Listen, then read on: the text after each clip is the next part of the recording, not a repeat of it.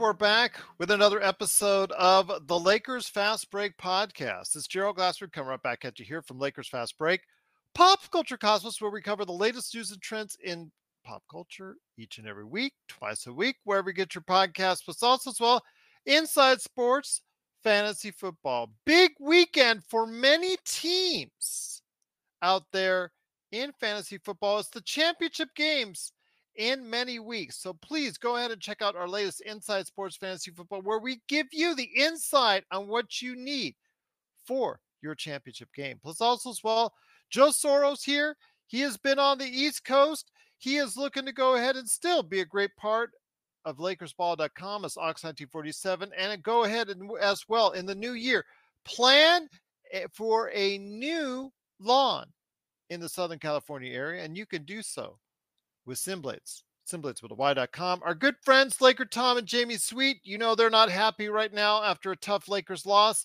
Go ahead and hear what they have to say at LakersBall.com.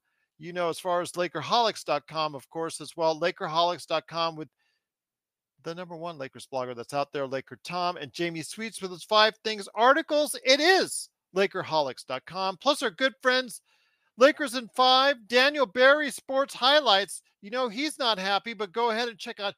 You can help him out. You can help out Daniel Barry Sports Highlights by cheering him up a little bit with a subscribe, with a like. Go ahead and help him out there. Lakers in 5, same thing.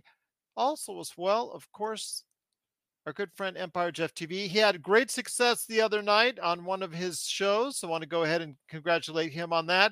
And also as well, of course, our good friends, the Larry Lakers Dribbling Chit Chat and Lakers Corner and John McCallion channel as well. And speaking of helping us out, help out us at the Lakers Fast Break by liking, subscribing, supporting, anything that you can do to help us out, commenting, even if we're not here and you're not watching us live, please go ahead and share us in the comments and helps out all those algorithms, those YouTubeisms, all those isms out there. And it really gets the Lakers Fast Break name out there. And if you could support all that and help us out with all that, it is sincerely appreciated. Well, a not so happy birthday was for today, unfortunately, for LeBron James as he went into year 39, a little bit under the weather with a non-COVID illness. Game time decision, he decided to stick through it. And would the Lakers be able to give him a birthday present worth its weight in gold with a win tonight against the Timberwolves? They did play tough. The much maligned starting lineup, which even myself have questioned Ham for putting out there, did actually the job early on as they were led by 11, but unfortunately could not hold the lead. Various point in times, going back and forth, holding small leads behind by 5 or 6. They could just not keep in front of the Minnesota Timberwolves, partially due to some really poor shooting most of the way. Up until the fourth quarter, the Lakers were shooting 14% behind the arc and really were struggling until a couple threes down the stretch by Christian Wood, who came in and gave us a lift with 7 points and 5 rebounds finally in the fourth quarter after struggling early on. Also as well, Austin Reeves struggled pretty much all game long, and D'Angelo Russell unfortunately got injured late in the third quarter trying to take a charge, and we'll see what his status is. He also struggled as well. The bench did not give us what we needed, but it was the starting lineup of LeBron James and Anthony Davis that carried us almost to a victory. LeBron James, 10 of 21, not the greatest shooting days, but you know what? Under the weather, you got to expect that. 26 points for him, but Anthony Davis, 33 points, 17 rebounds, 8 assists, and 2 block shots, and 4 steals. Almost miraculously guided the Lakers to a victory tonight over the Minnesota Timberwolves, but unfortunately, even a much highly speculated 2 that should have been a 3, in my opinion, didn't help the Lakers enough, as the Lakers unfortunately fall with some poor execution down the stretch, and they lose to the Minnesota Timberwolves 108-106 to go to 17-16. And here today to go ahead and talk about today's game, some great panelists indeed. He is out and about out there for the holiday period. It is the man behind Simblades with a Y.com. It is Joe Soro and Joe Ox1947. Great to have you here. I'm unmuting you now, my friend. A disappointing loss. Once again, I think some better execution down the stretch and a little bit better three-point shooting. And that's all we could have done. And that's all could have needed to make LeBron's birthday a little bit happier today. Well, I could continue the redundancy of the NBA officiating on how utterly useless and stupid they are, but I don't really want to go on a rant for the next hour because that might not be enough. They missed Actually, 4 straight calls they in the are first half. That was absolutely, terrible. and the word I've been using lately is abhorrent. Absolutely pathetic display of officiating at its highest level. I mean, being not being able to call a foul on a play is one thing, but not visibly seeing the foot having an area. I mean, you just zoomed in, didn't you? You zoomed in on that. You can see that there is a separation between his shoe and the line. That's what they do in the NFL. They even get that right. So I'm going to leave that at that because really what I want to discuss is I want to discuss the real issue with this team and the real issue with LeBron James. The issue with LeBron James isn't just this year. This has been a career-long issue with him, and it's cost him titles. It's cost him big games in his career. And it's why we had talked about this a little bit before the playback had finished. I spoke with Stone about this, and him being a Laker, it's kind of out of line in a lot of ways to talk about those type of things. I generally don't want to talk about it. I really don't care about his Cleveland stint or his Miami stint or his second time in Cleveland. I don't care about that. I only care about the Lakers side of his career. But I have to say that last play, that last call, and it's mind-boggling to me how you are in a hostile environment, okay? You're in a hostile environment. They just missed a free throw. They basically gave you an opening to make a play. And by the way, you have 1.4 seconds left. The easiest shot in that situation is actually a three-point shot. Yet, you give LeBron the ball in the most awkward setup where he has to turn around and get to the basket with a second and a half. Who thought of that? Who thought of that play? And this is the ongoing issue with this damn, I don't even know if you can call it leadership, coaching. I don't know what that is. You make LeBron give the ball up to Cam Reddish for a three when needed a two.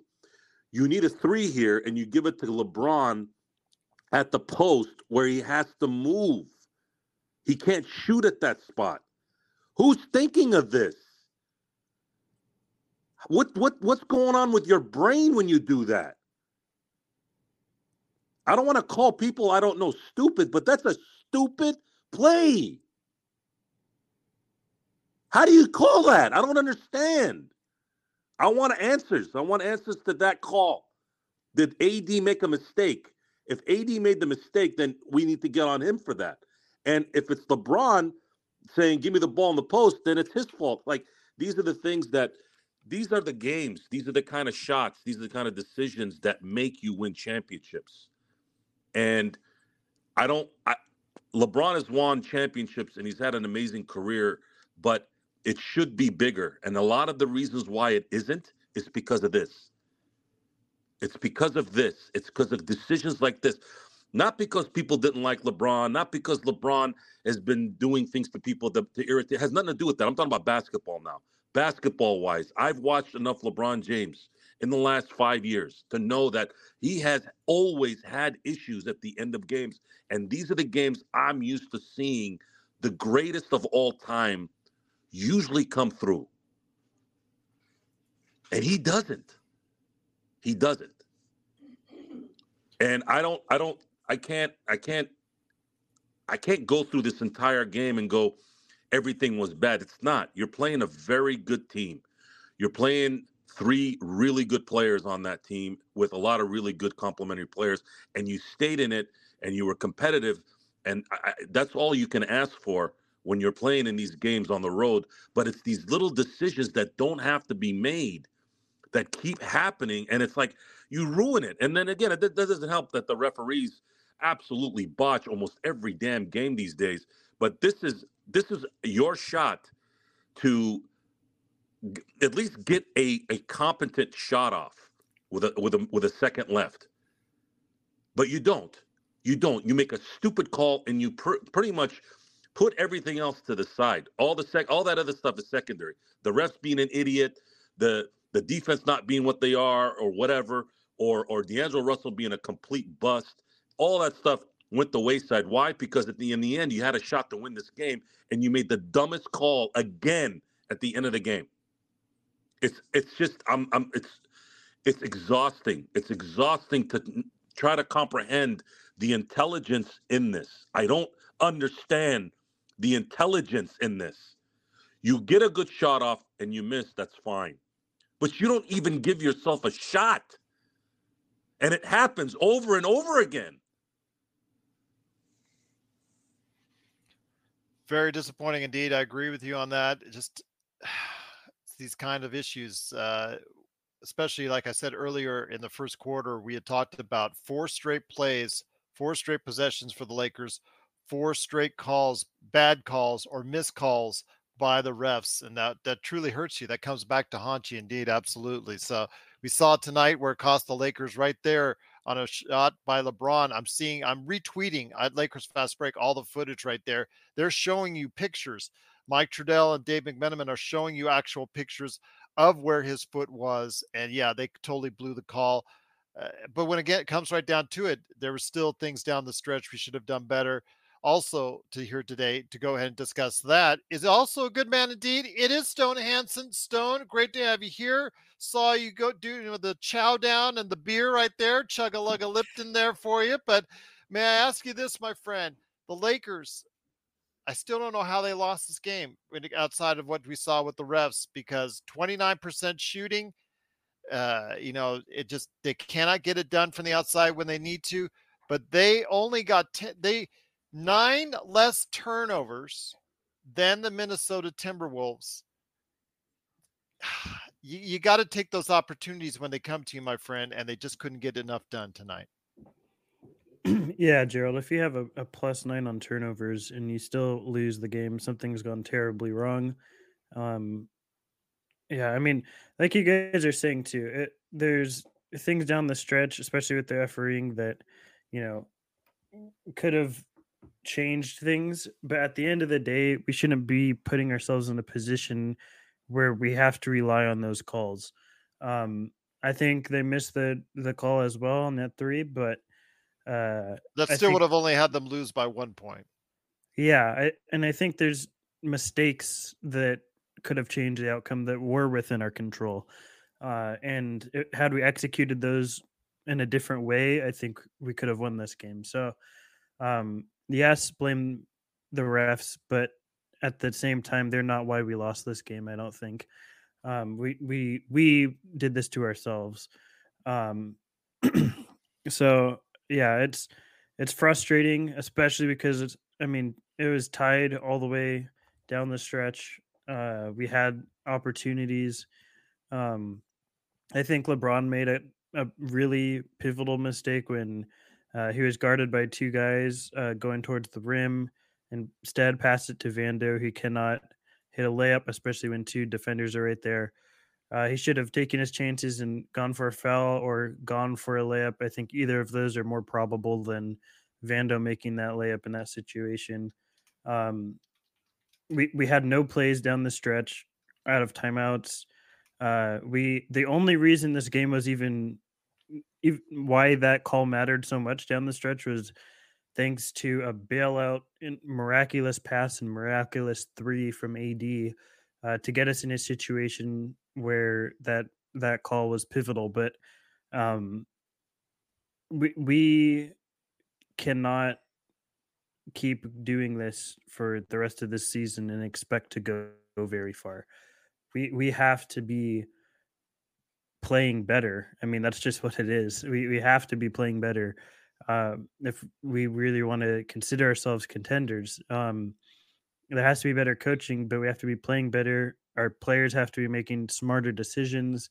We have to be shooting better than 29%. And for much of it, it was 14% of the game or under 20%.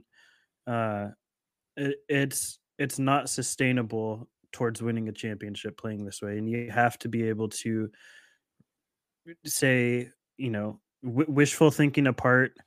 You have to be able to put that aside and look at it objectively and say this is not what we have that is going to win us a championship. There has to be something that changes because what we have now is not what it needs to be.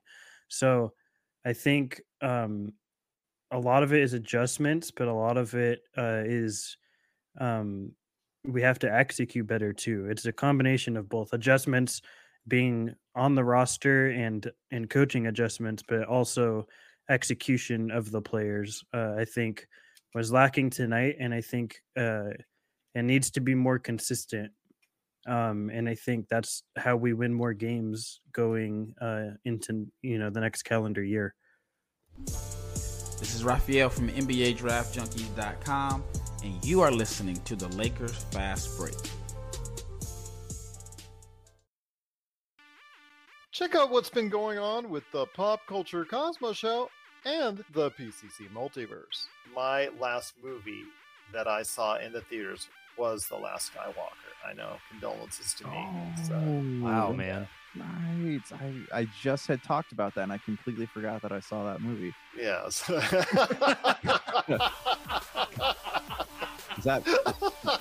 doesn't speak great things about it, I suppose. That's the Pop Culture Cosmos Show. And the PCC Multiverse. Catch our shows on Worldwide Radio 7 days a week and wherever you get your podcasts.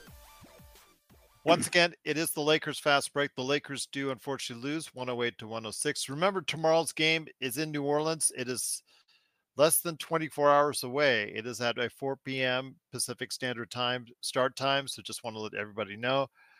Yes, Luland says another robbery in the NBA before the year ends. Joe, again, yes, you pointed out several times the refs, in my opinion as well, missed calls. We saw especially on that 2-3, which should have been a 3. But also, again, during the first half, there were several opportunities for them to make the right call and chose not to, just chose to bite the whistle as there were several hacks. You could clearly see on the replays. Those kind of things cost you in the end, but Stone may be right. And in fact, he is right when you say that the team should have never put themselves where they're dependent on the refs' calls in the first place, Joe. Yeah, unfortunately, folks, you have to understand that the Lakers have deficiencies in talent on this team. You're paying guys like Cam Reddish the minimum. You're paying guys like Wood the minimum, a little bit above the minimum. These guys are getting paid what they're getting paid to do. Matter of fact, they're probably underpaid for what they actually do. So I'm not going to sit here and harp on the talent discrepancy on this team. We already know that. We know that D'Angelo Russell, while I use the word bust, I didn't mean he's a bust. He's not a bust in the NBA terms, but he's a bust for what we need him here this year. Massive bust.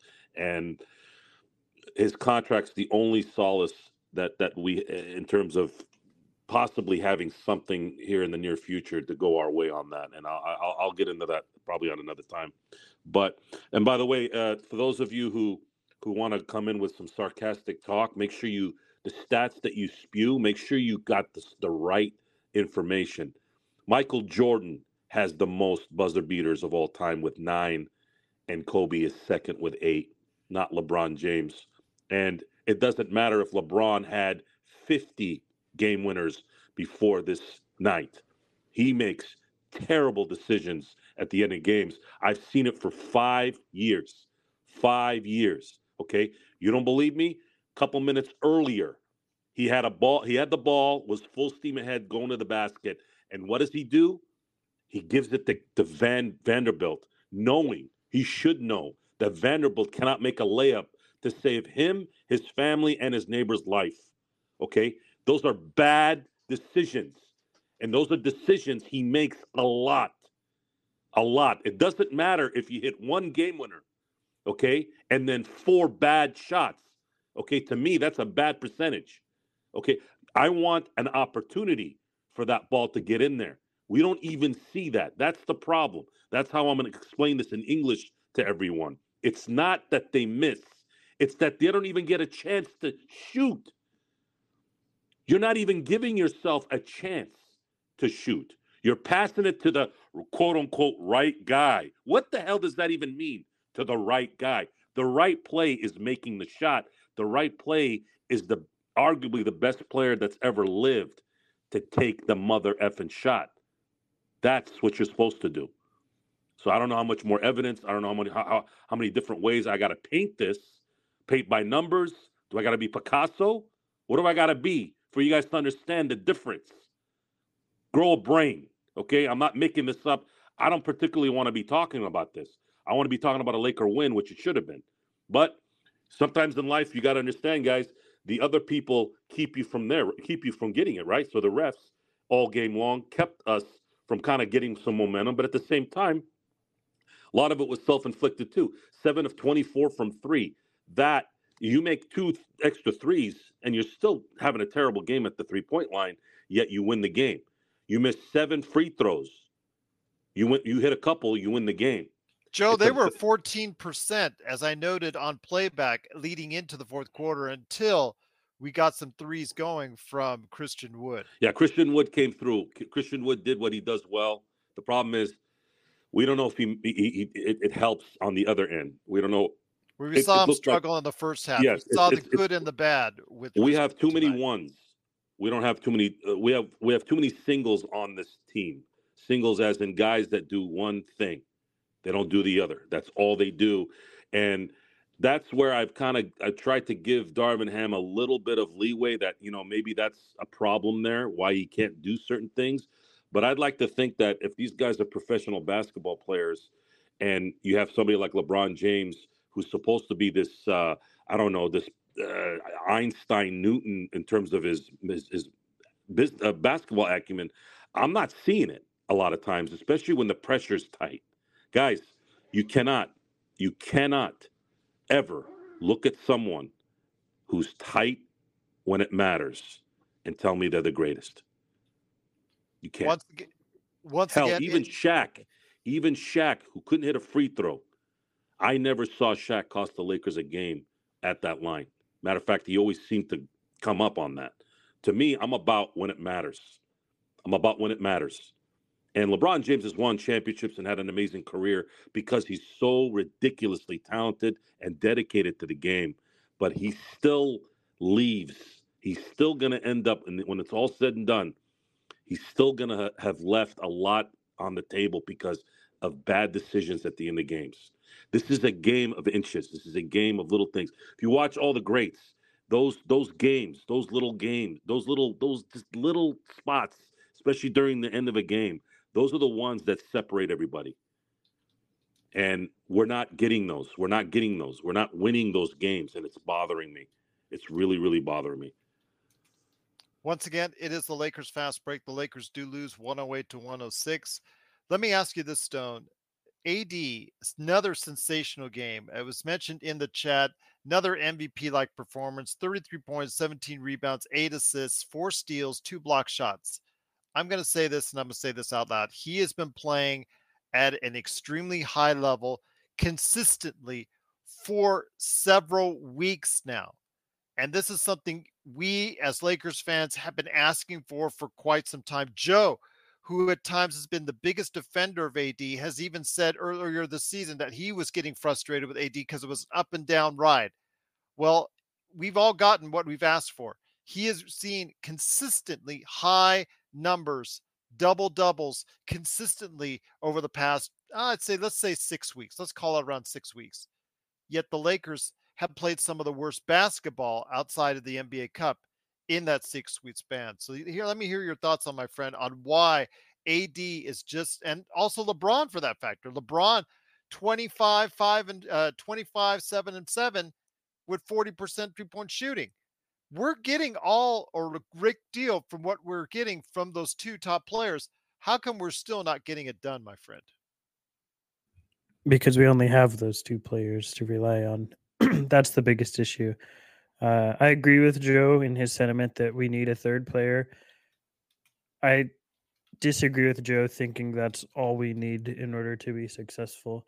I think that, as both you and Joe have pointed out, we have a lot of one-way players.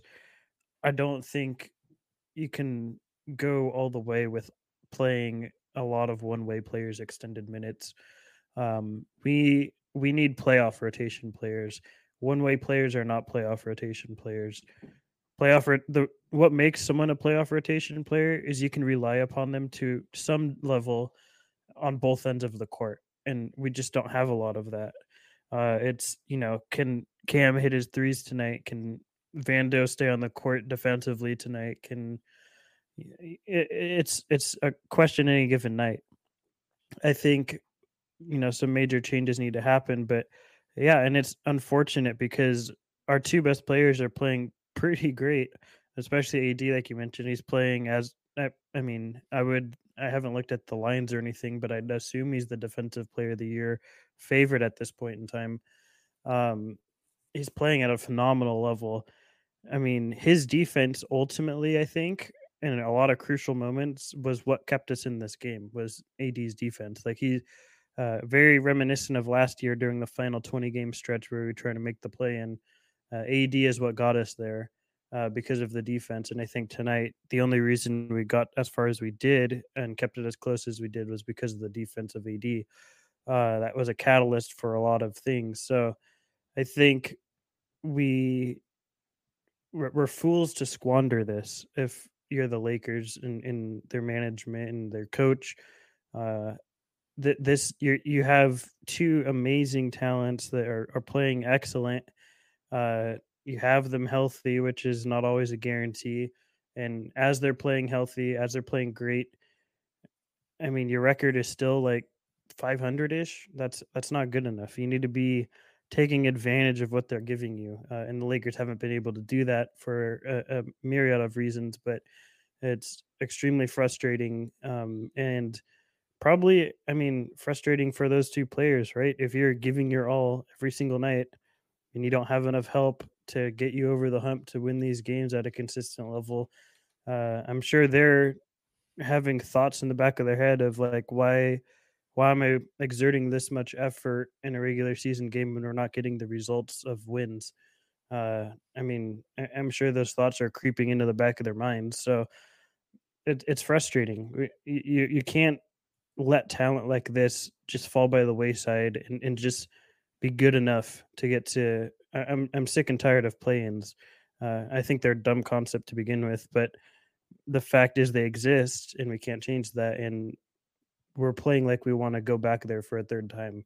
The rest of the team needs to pick it up. LeBron's made crucial mistakes down the stretch. I agree with that. But as a whole, LeBron and AD are the only reason we're, getting any wins this season. I think that we have to ask more out of the supporting players. And we're however many weeks in, this is the 11th week or something. And we haven't seen consistency from a whole lot of them. So I think that calls for some sort of change. Once again, it is the Lakers Fast Break. It is Gerald Glassford. Thanks so much for watching us. If you're a new viewer or if you haven't been on here very much, welcome. Truly appreciate you joining us. Please go ahead and like and subscribe to get the latest notifications on when we go live on the air with the latest Lakers Fast Break coverage. We unfortunately, for the first time in many weeks, could not go on yesterday, but we try to get you virtually every day the best coverage that's out there on the Los Angeles Lakers right here at the Lakers Fast Break. So please like and subscribe so you can get that notification when we're going on with the latest Lakers Fast Break. But the Lakers do lose 108-106. Reminder, the game tomorrow is on at 4 p.m. Pacific Standard Time. But Joe, let me get back to the game at hand today. One of the things that makes me continuously upset, when we try, or those that tried, and for a little bit of a reason, I could tell you that I tried to defend Jared Vanderbilt and also Cam Reddish being in the starting lineup. But even I admitted that their offense is just really making it harder and harder for them to go ahead and stay in that lineup. Cam Reddish, give him all the credit in the world. Minimum salary contract. I thought he was going to be a 13th guy. He's playing much better than that. And you know what? I hope he stays in the rotation. But obviously, your shooting guard cannot get you 5 points a game, and you expect to do much with it, no matter how well he's playing on the defensive end. And today, it wasn't all that great because Edwards seemed to blow by Vando and Reddish at key opportunities. So I ask you this, my friend. Vando is the one I really want to go ahead and talk about in this stretch. Jared Vanderbilt is absolutely petrified when he goes to the lane, when he gets into the key, when he goes up for a layup or a dunk. It is absolutely just nerve wracking to see him do it. It's an adventure each and every time out. Your thoughts on what we need to do? Because if you don't have them in there, you seem to have what Ham loves as far as Russell and who had a bruised tailbone, by the way. He suffered a bruised tailbone and was out of the game and is now questionable for tomorrow night's game. And also Austin. So I don't know. You either have one or the other, like you said. What are you going to do if that's the case?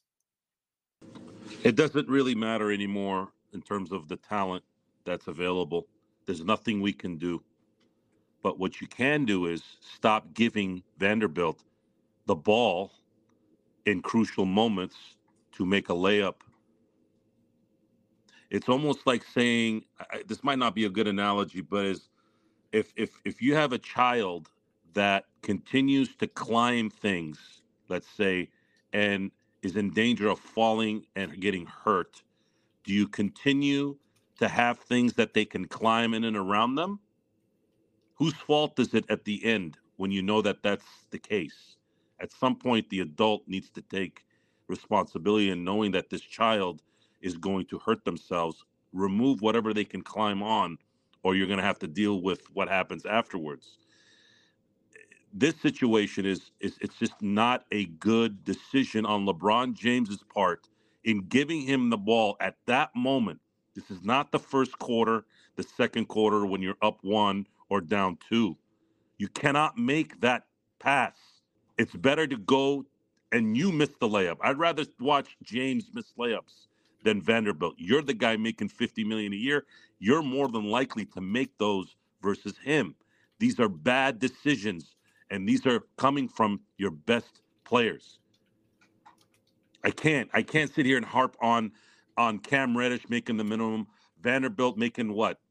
11 million. 8 million, 10 million, whatever. Yeah. And really that extension had nothing to do with the fact that they wanted to sign him to that extension for any long period of time. That was strictly a trading piece because that's how the NBA is set up.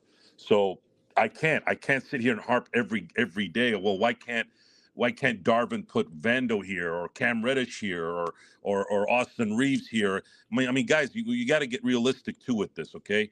You got to get realistic. You know, at some point, this life that we live, it's going to tell you after a while what's going to happen and what's likely going to happen. We know already.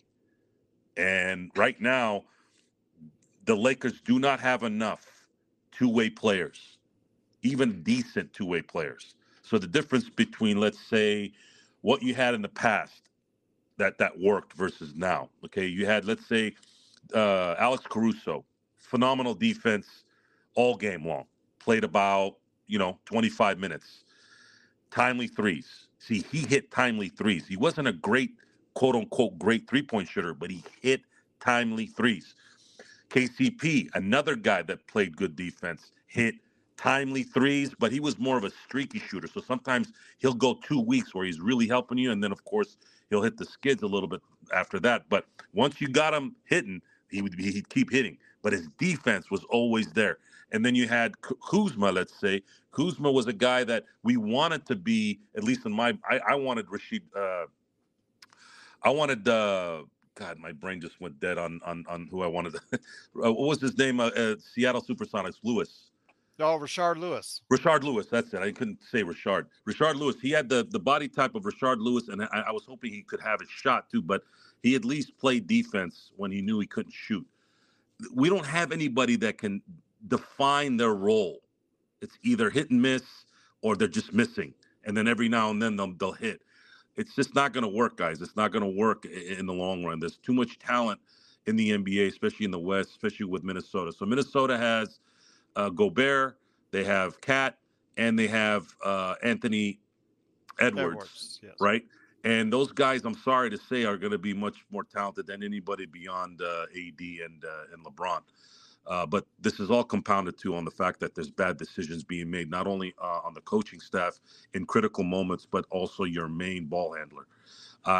It sounds like I'm getting on LeBron, but I'm not. I'm not getting on LeBron because we lost. This is a long-standing issue with LeBron, and this has gone on before he became a Laker. It's a problem.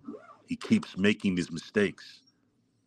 If Darvin Ham can conduct a simple out-of-bounds play, then y'all need to start figuring out with all your genius talk. See, that's the thing I don't like about hyperbole. A lot of times it's bullcrap. It's bullcrap. Okay, I'm watching, guys. I'm not blind, and I know how to interpret things. I'm not seeing something and then imagining something else. I know a lot of the people out there do that. I don't, because I'm a results guy. The results will tell you. Okay, so to keep it simple, to make it clear for those numbskulls that are watching this and not paying attention to what I'm saying, if you run a play tonight for LeBron and he shoots the ball and misses, I'm probably not upset because you're giving yourself a shot. He missed it. But he's not even giving himself a chance. Either he passes it out to the quote-unquote correct play, or he's getting a ball 14 to 15 feet away on the run when there's 1.4 seconds left. Tell me how are you going to convince me that that's smart basketball? Explain that to me. How is that smart? And I'm going by the fact that Anthony Davis is not dumb, right? If you tell me, hey, Anthony Davis made a mistake giving him the ball there, okay, I want to hear that. But I haven't heard anything. I've been kind of paying attention to the post-game stuff. I haven't seen jack squat about that. So if he made a mistake, fine, I want to hear it right away. Because it looks like it wasn't. It looks like that was the call. And if that's the call, you need to be called out, and somebody needs to question your brain. Because it keeps happening over and over and over again. If you're the head coach, you need to tell LeBron, if LeBron's too scared, tell LeBron, you're taking the shot. You're taking the shot. Go to the hole. Take the shot. Stop passing to people at the three-point line when you need to win the game. Oh, instead, you reversed it tonight. You needed a 3 to win, yet you give the ball it wasn't at the elbow or anything, but it was, at the worst spot on the court at that moment. And this is where we're at. This is where we're at. And it's just it's frustrating. It's frustrating. You just can't get, I feel like you can't get the simple stuff out. But again, when pressure changes everything in the end. And I believe at this point, I'm starting to feel that pressure just isn't something that these guys can handle very, very well. Graving, I don't think that we could make a move for Van Vliet and Brooks. I think those two, with two of the biggest contracts on Houston, I don't think that we would want to go ahead and spend the resources in matching that, because, that would probably not be the best thing for us going forward. But again, like the out-of-the-box thinking, so you never know. Again, with the Lakers, need to look to something as far as to add on to the team. We saw a big trade in the NBA today as OG Anunoby, Princess Achua, and Malachi Flynn went to the New York Knicks for Emmanuel Quickley, and of course RJ Barrett as well. So Stone, let me ask you this on the basis of making moves or whatnot. Obviously, we can talk about that all the time as speculation. Finally, we see a big move, or a semi-big move, here in December. That really doesn't happen very much. With all that said and done, let's say we go ahead and make some more changes. Is Darvin Ham, after tonight's performance, a coach you really want to go ahead and lay in on? We've been hard on him for weeks. We've been hard on him for months. We've been hard on him since he's pretty much started as Lakers coach right here at the Lakers Fast Break. We nicknamed him Pockets for a reason. Was tonight's loss also due in part to some coaching miscues as well? I don't think you can go a loss and not say that at this point, right? Like there's whatever loss we have, there's always some way you can blame Darvin Ham, because he doesn't seem to really understand, how to make everything fit together. I was talking about it on the playback live stream where there's certain combinations of players you can and cannot play together, and different reasons as to why you can and cannot do that. And Ham has been there for extended period of time and still hasn't figured that out yet. So I don't really understand why people are holding out hope that things might change with him. We've had a year and a half, or not a year and a half, but a year and some change, I guess, to determine that Ham is not championship material. And holding out hope for him is fruitless because uh, we don't have time, first of all, to wait and wait for him to develop into that. And I just don't really think he can. So there's kind of no point in having him as our coach, even though that's not going to change. But um, yeah, I mean, I'm at the point, Gerald, where I'm skeptical that no matter what changes we make to the roster, that we can win all the series that we need to, including a finals, in order to get a championship with Darvin Ham as our coach. And that's kind of a depressing realization. But I don't know, because you coaching matters. It really does. And historically, you can look back however many years, multiple decades, and you every coach has been at the very least above average for that year, and we do not have that. And it's crucial and it's hurting us. How much that can change with roster adjustments, it's to be determined, I guess. But uh, ultimately, I think there's a strong argument to make that a team is only as good as the coach. I think that that's an argument someone can make and is worth listening to. And it's an argument that we would fail at because our coach is not good. So I don't know. I don't know what the answer is. I don't know how we change it, and I don't know if there is a change that can be made to get us to where we need to be. And it's depressing to think about, in all honesty. Once again, the Lakers do lose 108 to 106. They will be back tomorrow in less than 24 hours, Joe, against New Orleans. And that's something, again, that's going to be a problem the way the NBA scheduling has it laid out. You now have LeBron, who just celebrated his 39th birthday. He is under the weather. He did gut it out tonight. Then you have AD grabbing his hip each and every time out that he got hit. D'Angelo Russell, bruised tailbone. So we don't know if he's going to play tomorrow. The Lakers, in less than 24 hours, are expected to go ahead and face off against the New Orleans Pelicans. They have faded to 9th in the Western Conference. It doesn't look like it's going to get any better before the year's up, my friend. No, it doesn't. Unfortunately, it's looking like the Lakers are going to finish the year at 500. I mean, they could still win. I'm not saying that there isn't a chance tomorrow. And for someone who was under the weather, I thought LeBron played pretty decent. Yeah. You know, with all in terms of. He started out kind of invisible out there. He didn't do very much. Wasn't very active, but he got going. That's not something for those who don't know. Guys in his position, I've seen it for years in the past where the star player sometimes lets the offense kind of get themselves together, and they'll ease their way in. You could see in his mannerisms and his he looked like he was under the weather tonight, Joe. Yeah, but great players will usually kind of let the team get into a flow before they start going kind of full throttle. It's a way to set up the team for the end. But I do want to mention something before I go on here. I'm seeing a lot of new faces here tonight. Welcome everyone. Unfortunate that you guys had to see a little bit of negativity here tonight, but unfortunately, we didn't get a lot of material here for us to really talk about positive stuff. Unfortunately, this game in general, with the officiating and obviously some just terrible decision making, we have to call as we see it, and that's something you guys, if some of you guys are first timers, we don't really We speak just as well when they're playing well, but we're pretty vicious when they don't play well.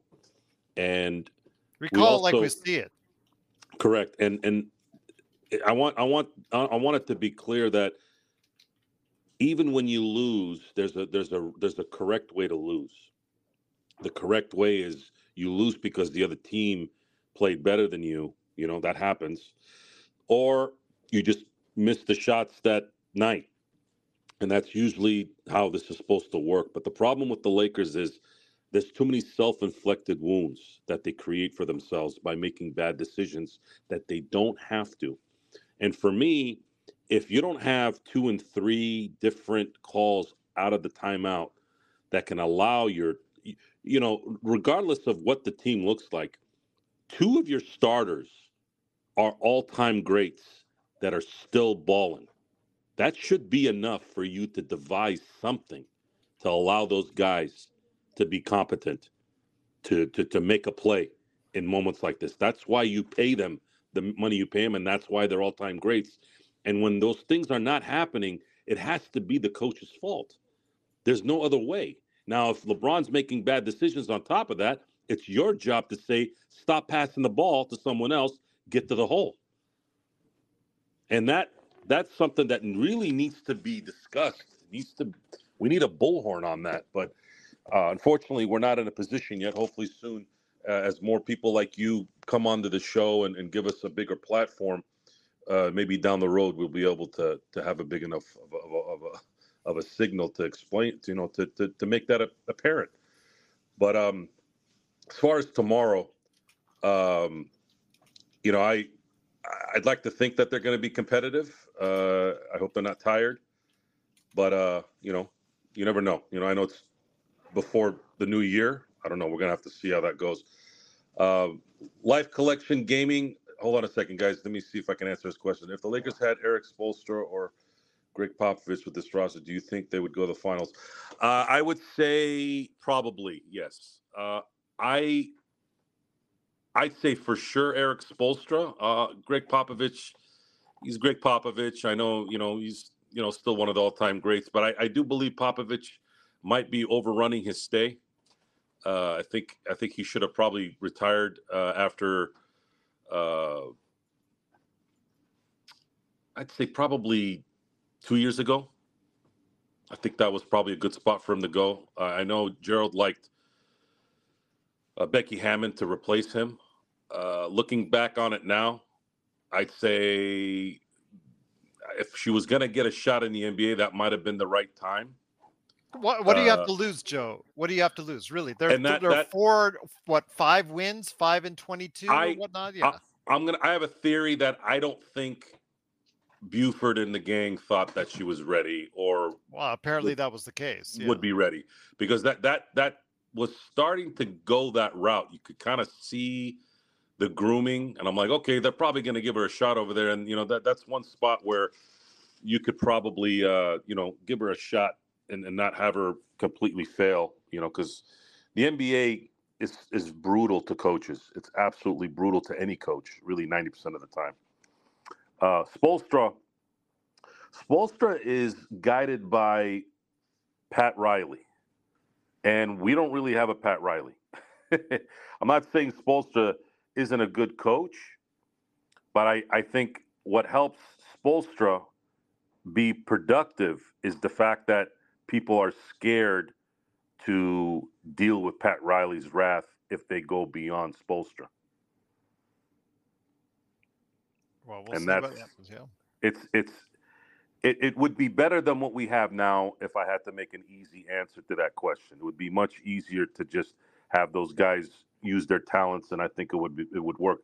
But one thing that I do know is, if let's say we had an Eric Spoelstra as a coach, they'd still need a couple guys, preferably one being a third scorer, a consistent scorer, and then obviously and maybe another like big that could supplant AD to some degree, so that he isn't killing himself. So it's to say that this is going to be a roller coaster ride here the next 2-3 months. You're welcome, Life Collection, and welcome again on the show if you haven't been here before. Again, I want to thank everyone who's new here. It's been best part of tonight is the fact that I've read 8 new names on here. Welcome. And of course, Stone is here. You guys know how much respect I have for Stone, and obviously the hardest working man in podcasting, which is Gerald Glassford. We care a lot. Even if we weren't doing the show, we would still care. And that's where a lot of this comes from. It comes from caring. It's not to be a jerk on some podcast to get listening people to kind of like us. No, I'm you guys are going to find out very quick. We don't really do that here. I don't really need to get attention that way. We're here to hopefully down the road become a voice for the Lakers and for us to be competent at the same time too, because there's too much incompetence out there. We're signaling the ref for a quick timeout, but we'll be back with more of the Lakers Fast Break podcast.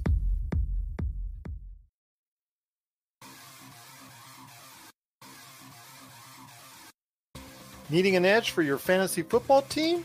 Listen to the guys at Inside Sports Fantasy Football for insight that will help you reach your league championship. That's Inside Sports Fantasy Football. Check it out today on your favorite podcast outlet. Once again, the Lakers do lose 108-106. Stone, before we head on out, I want to go ahead and address something that Jefferson, and thank you, Jefferson. I truly appreciate a new voice as well here in the audience, pointed out to me on Twitter that there's a video going around on Twitter, and I'm actually watching it as we speak in regards to LeBron James looking very frustrated and annoyed at a play that Ham is drawing up on the timeout. There's also been rumors that Austin Reeves has not been very happy with the allotment that Ham has given him because Ham's recent comments about not playing Reeves more than 28, 29 minutes a game. And then talking about playing Prince more than that, things of that nature, et cetera. Just a lot of things that are going on with Darvin Ham at this point in time. But your thoughts when you hear that, because as you get to this point where the team is barely above 500 and what most people consider underperforming at this point in time, I have a feeling you're going to start hearing more and seeing more of this in action where there's more discontent, where there's more the Ham pep talk and the Ham motivational stuff is not working. It's working less and less. That seat may become a little bit warmer here in early 2024. Just saying it's a possibility.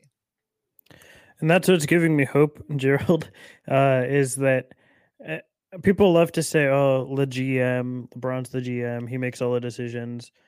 I don't think that's really the case for any player. I think superstars are consulted before decisions are made for teams, and with their blessing, certain moves are made. But I don't think that superstars necessarily run every aspect of teams. I do think LeBron's voice is still strong enough to where if he feels strongly enough that Darvin Ham should no longer be the coach of the Lakers, that might happen. And that's sort of what's giving me hope is if LeBron is discontent to the point where he just feels, I mean, we saw what happened with David Blatt when he was in the Cavaliers. LeBron is who changed that coach. LeBron, I don't think often makes decisions like that and like people make him out to be, but I think he still has a voice loud enough. And if AD and the rest of the locker room were on his side, that the Lakers would genuinely listen to that. At least I'd like to think so. And they would say, our whole team no longer respects Darvin Ham as their head coach. Maybe we should make a change. And I think with that situation and possibly some roster tweaks, we could be back to roster contention. I'm not holding my breath for it, but I think that that's what's giving me the slightest bit of hope at this point that I'm grasping onto is that LeBron still has a say in his old age that maybe that's enough to let go of him. That's the only thing I say. Like I agree with Zangerstein, the fact that there's still so much time and money left on the contract. But Zangerstein, to hold out hope for, like Stone says on that, maybe LeBron's voice at 39 means a little bit more, and that the Lakers, if he goes to the right spot or goes to the right person, whether it be Rob or higher, you never know. You will see if LeBron, if he does become dissatisfied, has real sway in the Lakers organization. And if Darvin Ham's voice becomes a little bit less tolerable, you're going to start seeing some rumors being floated around there a little bit more and more. But, again, I really just don't want to say it now for sure because it's just some things I'm seeing, though. Jefferson pointed out that video, the talk about Austin Reeves possibly being upset after his comments and way he's patterned out for Austin Reeves, his rotations, and obviously, ultimately, the fact that the Lakers are barely above 500 and ninth place in the Western Conference. That ultimately means the most right now, and that's his performance, and it's not getting it done if that's the case. But Joe, any last thoughts on this before we head on out, my friend? As far as Darvin Ham, Yeah. we're not going to be able to solve this problem this year, unfortunately, folks. The Lakers would have to have a ready coach, someone that would demand respect and have the respect of guys like Anthony Davis and LeBron James. I don't know anyone. I don't know anyone out there, unfortunately. And the only way you get beyond the Darvin Ham deficiency is Rob's going to have to somehow figure out a way to get talent here. And that means Jeanie's going to have to make a commitment to relinquishing draft capital and possibly money. There's going to be talent available here in the next month and a half. It's a matter of will they risk getting that talent and paying that money to talent and giving it a shot, because there's obviously a way where it might not happen still. So that's usually the fear is, are we going to go after and get somebody that's got a big ticket in terms of pay, and are we going to be able to use that talent and win it? Because again, I'm going to say this again, if the Lakers don't win they don't win the NBA championship, it's over. Like this is a lost season. Doesn't matter if they go to Game 7; it's a lost season. Every year you don't win a championship with Anthony Davis and LeBron James is a lost season, and that's where we're at. And I just don't know. I don't know any other options. Life collection. I don't know of any. Terry Stott is the only coach that I know that was a head coach for a good amount of time that's available, but I don't know if he's the guy that you'd want to replace. I don't know if he would command the respect of LeBron James and Anthony Davis, so I don't know if that would work. I had discussed coaches in the past that I wanted, but that those guys are not going to be available anyways. You have to get lucky with maybe like a Will Hardy or some young the coaches like Chris Finch or like the coach in Oklahoma City, some young guy that just. But see, the young guys like let's say Will Hardy. Let's use him as an example. He's coaching guys that are likely going to listen. There's really no star in Utah. Those guys Chris are more Finch, though, doing a good job in Minnesota. At some point, guys like Karl Anthony Towns and obviously Rudy Gobert, you're going to have to start cleaning your act up, because they've been causing issues in terms of winning for so long. At some point, certain guys will be like, oh, look, man, I better start listening. Otherwise, I'm going to get blamed for this. Can't keep blaming Jimmy Butlers and ex-coaches to the point where, okay, well, all those guys are gone and you're still here, yet you're still losing. So this is the first year Minnesota's actually playing above their heads. And you have Anthony Edwards, who's kind of the engine, if you will, as well. But I'm still I'm still not sold on Anthony Edwards or Karl Anthony Towns as number ones. They could win together, but I don't know if that's going to be enough in terms of the long run. And whoever their coach is, again, well, Ham's not a young coach. Life says, please, no more young coach. He's probably saying no more inexperienced coach. It's very difficult. It's very difficult to coach in the NBA in general, There have been plenty of coaches, plenty that are really good coaches that don't make it in the NBA. Because, I mean, look at Monty Williams. He's a decent coach. He can connect. He's a communicator. But obviously in Detroit, there's an issue with some talent there. Obviously, the culture there is really nothing. Detroit, it's funny because they're saying bring back Vogel. Well, he's kind of busy, A, but B, his team isn't doing much better than the Lakers right now. Well, Vogel, not getting rid of Vogel for Darvin Ham was as stupid a decision as you could have made. Like if you were gonna fire Vogel, I would like to think that you were gonna upgrade the coaching, but they didn't. They actually might have made a lesser move. Initially, it was sounded like or looked like a lateral move, but there was so much disrespect for Frank. It was pretty sad actually. You're talking about a guy that helped guide your team to a championship, and you treated him like worse than Ty Lue when you were offering him a 3-year deal when he wanted a 5-year deal. And then, of course, you keep hearing the same thing. Oh, we should have got Lue. It's like, everybody's a genius after the fact. Okay, they wanted Lue. He didn't want to come. Go ask him why he didn't come. At the end of the day, it still has. I'd like to just stick to the basics here. You got Anthony Davis and you have LeBron James. How about, can you just do some basic stuff, or are you that bad? Are you that bad at decision making as an organization when it comes to leadership, or is LeBron and AD really bad behind the scenes? I don't think those guys are bad behind the scenes. I mean, LeBron back in the day was kind of an obnoxious. He wanted Spoelstra fired. He obviously did what he did to Blatt, but in the end, that same ego that they have is what makes them great. That's kind of the double-edged sword when it comes to especially the NBA. You gotta be able to tap into that. So I don't know what the solution is at this moment, folks, other than the basic answer in terms of what can you control at this point. You can't really control the coaching, I guess, availability out there. There's just nothing that I see out there. Yeah. So we're gonna have to stick with Ham the rest of the way,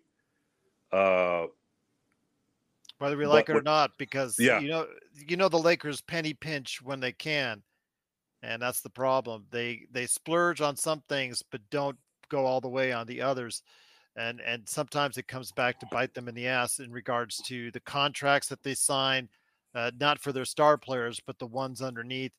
And we see what's going on with the coaching right now as far as it's concerned. They go cheap on the coaching, and unfortunately, that's what you get. Well, at the end of the day, the reason why they go cheap on the coaching is because it's such a crapshoot on who's going to be good.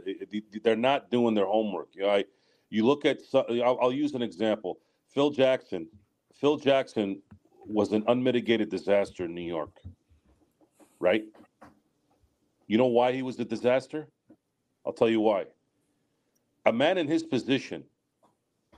Did you really think Phil Jackson, after all that he did, was going to go fly to high school gyms or sit and watch 13 hours of film like Stone did? No. Well, how the hell is he going to do his job? Now, to correlate that with someone like Rob Pelinka and Jeannie Buss, are they going to do that? Are they going to go and really dissect and see what coach is going to work here? No. And that's why they keep coming up lame on coaches, because they're getting Luke Walton, Byron Scott. I mean, they fell. The hilarious part about Frank Vogel is he was the third pick. They didn't really pick him. He fell on their lap because Monty Williams and Ty Lue said no. So they that's probably why people hate the Lakers. They fell. Like, he fell on them, and they ended up winning a championship with him. It wasn't even their first or even their second pick. The Lakers, as great of an organization as they have been, and they have been great, there's one spot they have been dreadful, and that's coach picking. absolutely just, and I don't count Pat Riley and Phil Jackson as picks. That's like somebody who gets the first overall pick. You fell in that. Yeah, that was there. You know, Kurt Rambis wasn't doing jack. Del Harris wasn't doing jack. Here's Phil Jackson, takes a year off between 98 and 99, and here he's available, wants to coach, and you get him.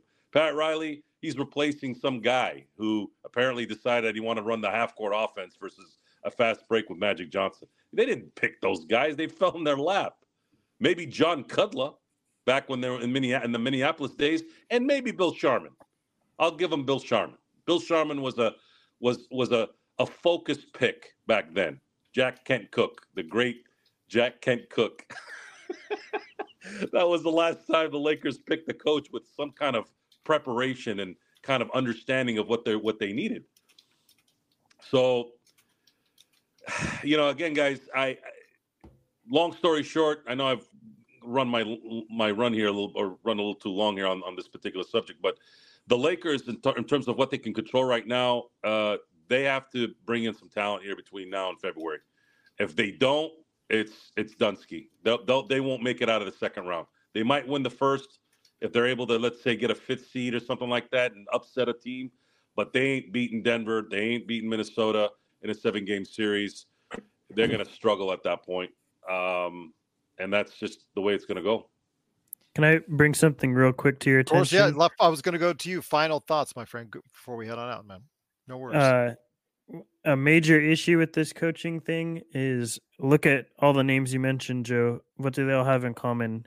Lakers ties. That Jeannie has Lakers nepotism. It's if you have a connection to the Lakers, that's who they want. The interesting thing is you're talking about who the last coach was that won us a championship. If you look through the past 14 years, the only coach that won us a championship in the last decade and a half has been someone that does not have a connection to the Lakers, because you cannot. I'm not saying if you have a connection to the Lakers, you can't win. I'm saying if you have to look past that. You have to look at people that are smart and ignore any past connections and ties they have. If you are smart and good at what you do, that's what should get you the job, not if you have any former ties to the organization. And the last coach that you can argue, again, I'm sorry, guys, for those of you who have been, first time watching this, guys like Stone, me, and of course Sean Grice, we're history buffs. We pay attention to this stuff. Bill Sharman was a Celtic. They brought in a Celtic because at that time they're like, man, we got to get whatever Bill Sharman knows in terms of tapping into this issue that they kept losing when it mattered. And there's a line in the show Entourage, and I'll leave it at this, and then let Stone finish up his bit. There's a great line, absolutely great line in the last episode. Ari Gold is the big agent guy there, right?